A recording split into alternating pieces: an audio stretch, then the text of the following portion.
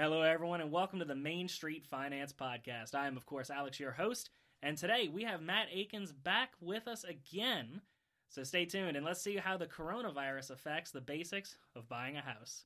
Alrighty, everyone, so let's all join together with me, and let's welcome back Matt. Matt, welcome back to the show. Yeah, glad to be back. So, Matt, you had reached out to me, and that when we had done our recording for the basics on the home buying process, we forgot what's probably the biggest thing going on in the market right now, and that is probably this giant worldwide pandemic. So how, in addition to what we've said in the last episode, which you should definitely go listen to if you haven't listened to it already, what should we know about how the coronavirus has changed the home buying process? Man, it's been nuts. It's just been crazy to see how many things have had to change. We've had to sidestep. We're working all different ways. I mean, I feel like the first thing I should talk about is how much it's changed my life and how I operate. I've always thought of myself as like a face-to-face salesman. Like, I'm the best salesman when I'm face-to-face with somebody and I get to talk to them, make them comfortable, get to know me. So it's been weird to get used to just phone and email. I mean, that's pretty much it. I guess I could Zoom people, but it's basically phone and email. So it's been weird to get used to that. At this point, I've been working from home for like 4 months now, and I never did that before. I had the ability to, but I always kind of was an 8 to 5 guy. I was the guy who came in, made yourself completely available from 8 to 5. You know, not a lot of nights and weekends unless I just absolutely had to, or I was swamped. Yeah, so if someone wanted you, they could just walk in. Yeah. They wouldn't necessarily have to find a spot in your busy schedule. They could just stroll on in because they know Monday through Friday, 8 to 5, you're there. Yeah. I liked being that dependable one. I liked being the one that, like, if you call, he's probably the one that's going to answer the phone. Or if you come in, he's going to be in his office. I liked being that dependable, that coverage type person. And coronavirus completely changed that. And so yeah, it's kind of a weird dynamic right now. I'm working from home, working off of a laptop and a cell phone. I do have an assistant. I have somebody who helps me in the office, and he is in the office. And so the person that I have forever just hollered at when I needed something is now not in the same building as me. And so there's just kind of a constant instant message going on. We talk on the phone maybe once a day. I mean, that's nuts to think this is the main person that I'm working with day in, day out. And I'm talking to him a couple minutes a day. Over the phone, or basically never face to face. So it's been interesting to get used to that. So it changed for me for sure, and then changed for the customer. So I'm used to the customer coming in, us visiting face to face, a real handshake introduction, and now everything starts with a phone call, or everything starts with an email introduction, which is fine, but it's just different than what we're used to. And for people that have never done this before, a lot of people like to meet face-to-face just to have that certain comfort level. And you're not able to come in the office at the moment. Or sometimes you have somebody who, they're thinking about building a house. Well, that's a totally different conversation altogether. They want to talk through that. So what does it take? The down payment, there's not a down payment. It's a totally different situation. We have another loan officer that's going to help us with part of it. It's 2 phases. It's a whole different thing. And so not being able to meet with someone face-to-face, you're always worried that something's going to get lost in translation. And so you have to kind of adjust for how you operate if it's all over the phone or by email. Oddly enough, I have been as efficient as I was in the office. Sometimes I think about the in-office, the water cooler talk or the banter at work, which is good for camaraderie. But, there's definitely some downtime in the office. Now the downtime is like feeding my kids, or like, finishing a load of laundry in between calls and stuff. And so it's so odd to have this different thing. It's not more or less time. It's just totally different. And so it's been weird to get used to that. And occasionally, I have 2 children. I have an 8-year-old and a 5-year-old. Occasionally, one of them's going to run in while I'm on the phone, or they're going to run in while I'm on a Zoom or something. And that makes for interesting conversation as well. So, have you seen that video? I think it was like a BBC reporter. They were videoing. The dude was doing a Skype interview. He was talking about like politics of North Korea versus South Korea, And then all of a sudden, the door to the room he's in opens, and like a 3-year-old walks in and is like, "Hi, Daddy." And then there's another kid in one of those things where it's like the kid's young enough to where they can't stand, but he's in one of those things where it's like they can kind of use their feet to kind of walk. Like it's a harness on wheels. Like, yeah. So then that kid like walks in, and the housekeeper comes in a rush, like, "Oh no!" And like she's hurrying, trying, and the realizes she's on video.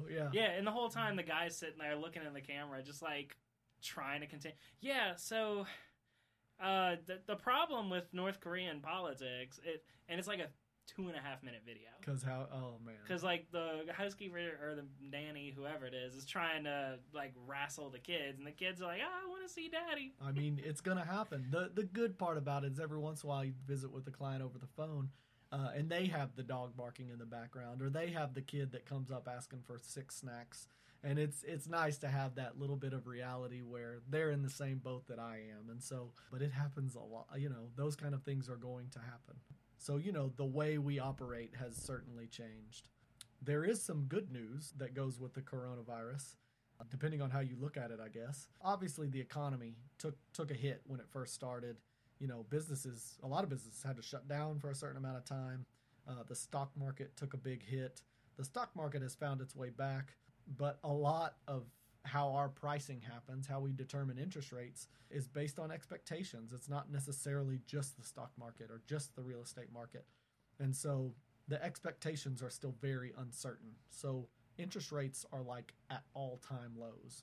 And so that pushes our industry. So while the purchase market's actually pretty good right now, it really hasn't fallen off. The refinance market has jumped up. Because even the people that were getting good interest rates 2 or 3 years ago are now in a position where they might be able to refinance and save 0.5% or 1% or 2% on whatever their current home loan rate is. They can get a lower interest rate, maybe lower a payment or shorten a term. And so I hate to call it good news associated with the coronavirus, but silver lining. Silver lining is, we've seen interest rates fall because of the uncertainty of the coronavirus, and it has bettered some people's situation as far as their home loan's concerned. Well, alrighty. Well, what about in the process? Besides, not being able to meet face-to-face with your lender, has anything changed in the process just because, virus going around?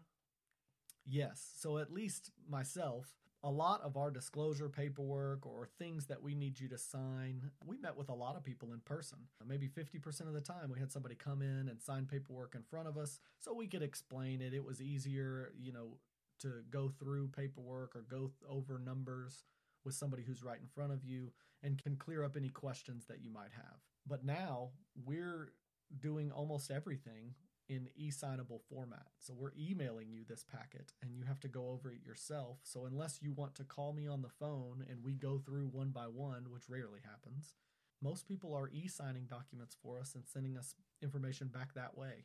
And so a lot of people don't have that scanner at home or a fax machine. Unbelievably, we still use fax machines sometimes.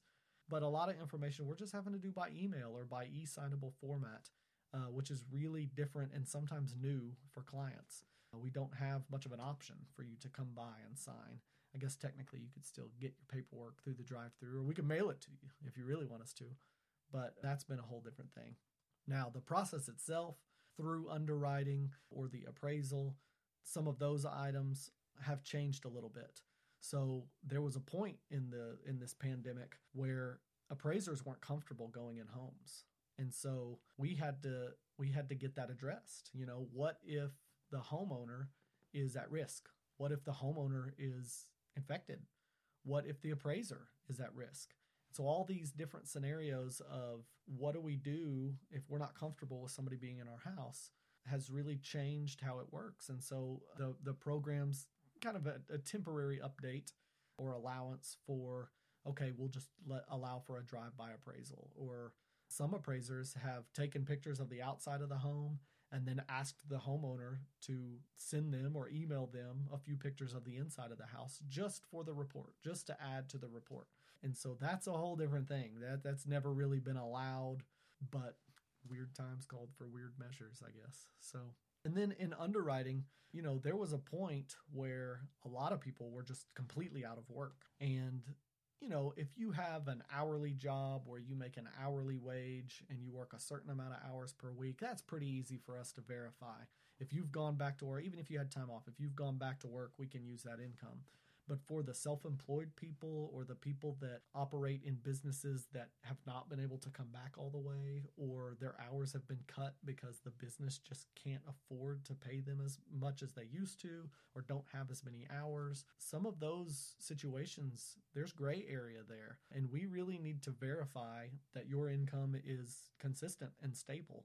And so we want to be able to help anybody and everybody. But if you were working 40 hours a week, making $15 an hour, and now you're working 12 hours a week, your situation has changed. And as much as we would love to help you, we also don't want to put you in a position to where you can't handle this new house payment, or you won't be able to handle it for very long. The worst part of the pandemic is the uncertainty. We don't know when it's going to end. I think we all thought when it started, it was a couple of months. And now it's been 4 or 5 months and it seems to be worse. We don't know. There's no end in sight. And so some of those details of what you could afford and what you can afford now have changed slightly. And so we have to verify what your income is now and do you still qualify? Was there a big enough change to where we need to note that? And so for some self-employed people, that's really difficult to do. Hey, we need to get, a year-to-date statement on your business. Well, my business is struggling right now. Well, we know that. We need to see if it's that struggle is too much to handle a new house payment or not. It's really hard to buy a house in the middle of potentially having your income halved. Right. So if your income has halved, then that's a problem. If your income hasn't changed very much, then it's probably no big deal. We have extra measures to verify those differences now. Yeah, it probably doesn't help much if you just say, everything will bounce back. They get the house anyway, can't make the payments, they're struggling, they got to do whatever to try to make the house payments. Eventually they can't, depending on how long this virus goes, and then they get foreclosed on. Yeah. And it doesn't do anyone any good. No, certainly not. By just doing the loan. No. And I mean, it's a scary thought too, because it's not just, are my hours cut? I mean, some people are losing their jobs. Some people have worked through it the whole time and have not lost any income, but the business might not be doing well enough to continue. And that's something that we can't even hedge our risk for. So there's all these scenarios of, and this is where fear sets in, but there's all those scenarios of, how much does industry change? How much did your employment change? Did it change at all? Some businesses are thriving right now because they fit some little niche of what's needed at this very moment. If you ask the grandmother who knitted face masks, 6 months ago, I'm sure she was doing fine, but now her hands probably don't work because she's been knitting so much since then. You know what I mean? It's that scene from, what was it, Happy Gilmore, where you had Ben Stiller as the nursing home worker. God, the CEO of Grannies Are Us. Yeah. My fingers hurt. Oh, well, now your back's going to hurt because you just pulled lawn duty. Oh, Ben Stiller's great. He only plays like 2 characters in any movie ever, but it's always like the overly violent, harsh guy, or like the feel really bad for me because everything bad happens to me person. He's only got 2 people that he ever plays. Yeah. I like the harsh one because he's a little dude. He's just... Like Dodgeball. Oh, Dodgeball is just classic. Absolute classic. White Goodman. It's so good. No one messes with White Goodman. W-H-I-T. Oh, it's so good. Oh, that's an underrated movie. Very underrated movie.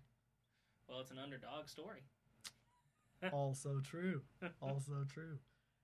And then one more thing that has certainly impacted a lot of people. It's not a great situation. It can be a savior for a lot of people if you're unable to make your payments. But it does affect things, longer term than just 3 months or 6 months, is this idea of forbearance. So if you have a home loan and you've been put out of work, or your income is way down, you've been cut on hours, or your spouse has, or your situation has changed, mortgage companies are offering forbearance where you don't have to make the payment in this time of need. Because it affected so many people, we had to adjust what forbearance payments needed to be made. But people need to know that forbearance is not something that just you skip 3 payments, it's tacked onto the end, and it's over. Forbearance changes what you can afford and how soon you can afford it. Forbearance shows up on your credit report. And so it won't affect your credit score immediately or anything like that. But if you had a forbearance payment for 3 months and then you get your job back and you're going back to work, you can't necessarily just come back, hey, I got my job back last week, I'm getting paid again, I heard interest rates are down, can I refinance my house? We can't just immediately do that. The forbearance showed that your employment was unstable or is unstable in the current atmosphere. And so we can't necessarily just refinance, or, even in a reasonable and a logical situation where maybe you realized you don't need as big a house as you do. We can't necessarily help you downsize or buy another house right now when it's all going on if you just went through a forbearance situation. So it just changes your eligibility if you have forbearance. I don't like to make the metaphor, but I think the comparison shows the seriousness. It's not bankruptcy. It's not foreclosure, but it is something that affects your home loan and your ability to get another home loan in the near future. All forbearance plans cap out at 12 months. So after 12 months has happened, you shouldn't have any issues as long as you go back to making normal payments. But forbearance is a serious thing that we only offer for need situations. So it's not something that's like, ooh, 3 months of no payments, hot diggity. No, definitely not. And it's certainly different. This is why buying a house is a big deal. It's definitely different than your landlord saying, hey, I understand that you don't have a job and you can't make your payment. We can work something out. We'll figure something out later. Or maybe you're in a good situation where somebody was able to just say you don't have to make your rent this month. Forbearance is not that. It is not the same thing. You are responsible for it. Somebody's responsible for it. It's just, do you have to make that payment now, or can it be pushed to a later time? And that is, you go potentially 3 months without a payment, and then you make 4 payments at the end because you got to make 3 missed plus your current payment. Yeah, so that was originally what we thought everybody was going to have to do. There is some change to that. There are some options for repayment, spreading it out over the next year, but it's still not really a situation where you can just tack it on to the end. We've got to look at what you can afford and work with you to figure out how to get your payments caught back up. This is a 30-year loan, so it really changes everything if we were just to tack it on to the end of the note. It sounds like the easiest solution, but that's not really how financial transactions work. And compound interest. And compound interest. That makes a big difference. We talked about the time making a huge difference in interest. So yeah, it might just be 3 months, but it's 3 months, potentially 29 years from now. Exactly. Another item worth mentioning is that some of the programs had to go through a temporary suspension. For example, the RD program, the Rural Development Program, we couldn't offer it for about a month's time. And it wasn't really the financing that was the problem. There's an IRS verification that we do that was unavailable to us for about a month. And so it just made it to where, okay, we can't meet this one requirement of the program. And so we're not able to offer this product because we can't verify a certain type of income. And it sounds minor, but if we can't meet every requirement of the program, then we aren't able to approve those type of loans. Right now, we're 4.5 months into this pandemic. And here in Arkansas, we have a down payment assistance program to where you can get up to $10,000 of help with your down payment or closing costs. We have not been able to offer that program the whole time. And so it's still suspended even now. And so the most common programs, the most popular programs are never stopped, didn't have a lot of differences outside of maybe the appraisal or what your employment status was. But some of the programs that are real specific in use, we've had to temporarily suspend for different reasons. And that affects people. Not everybody is a veteran. Not everybody will qualify for the Rural Development Program. That down payment assistance program catches some of those people in between.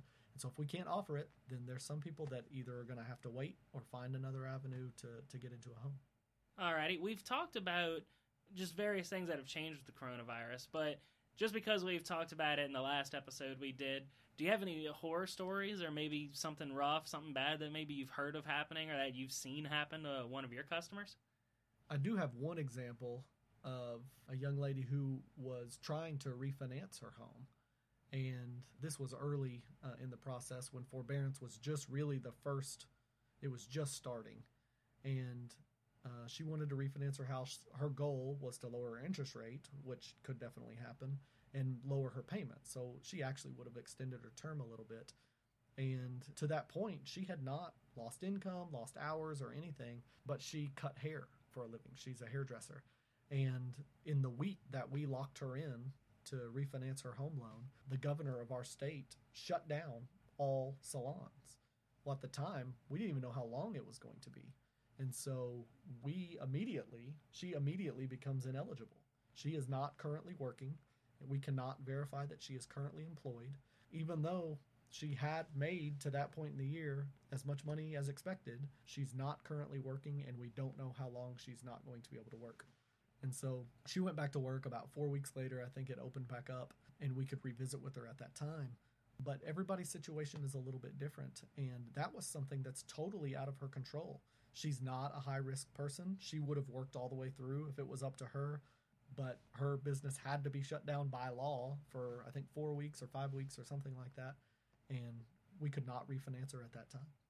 Wow, Matt. I mean, that certainly is a horror story. Well, I'd hate to change the subject, but while we're talking about just coronavirus, you got anything else for us? I don't think so. I'd just like it to be done sooner rather than later. Wait, the episode or the virus? Just the virus. Well, you know what? Too bad, because we're ending the episode. Fair enough.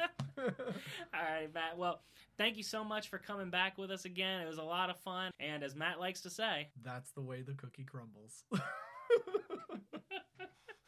We'll see y'all next week.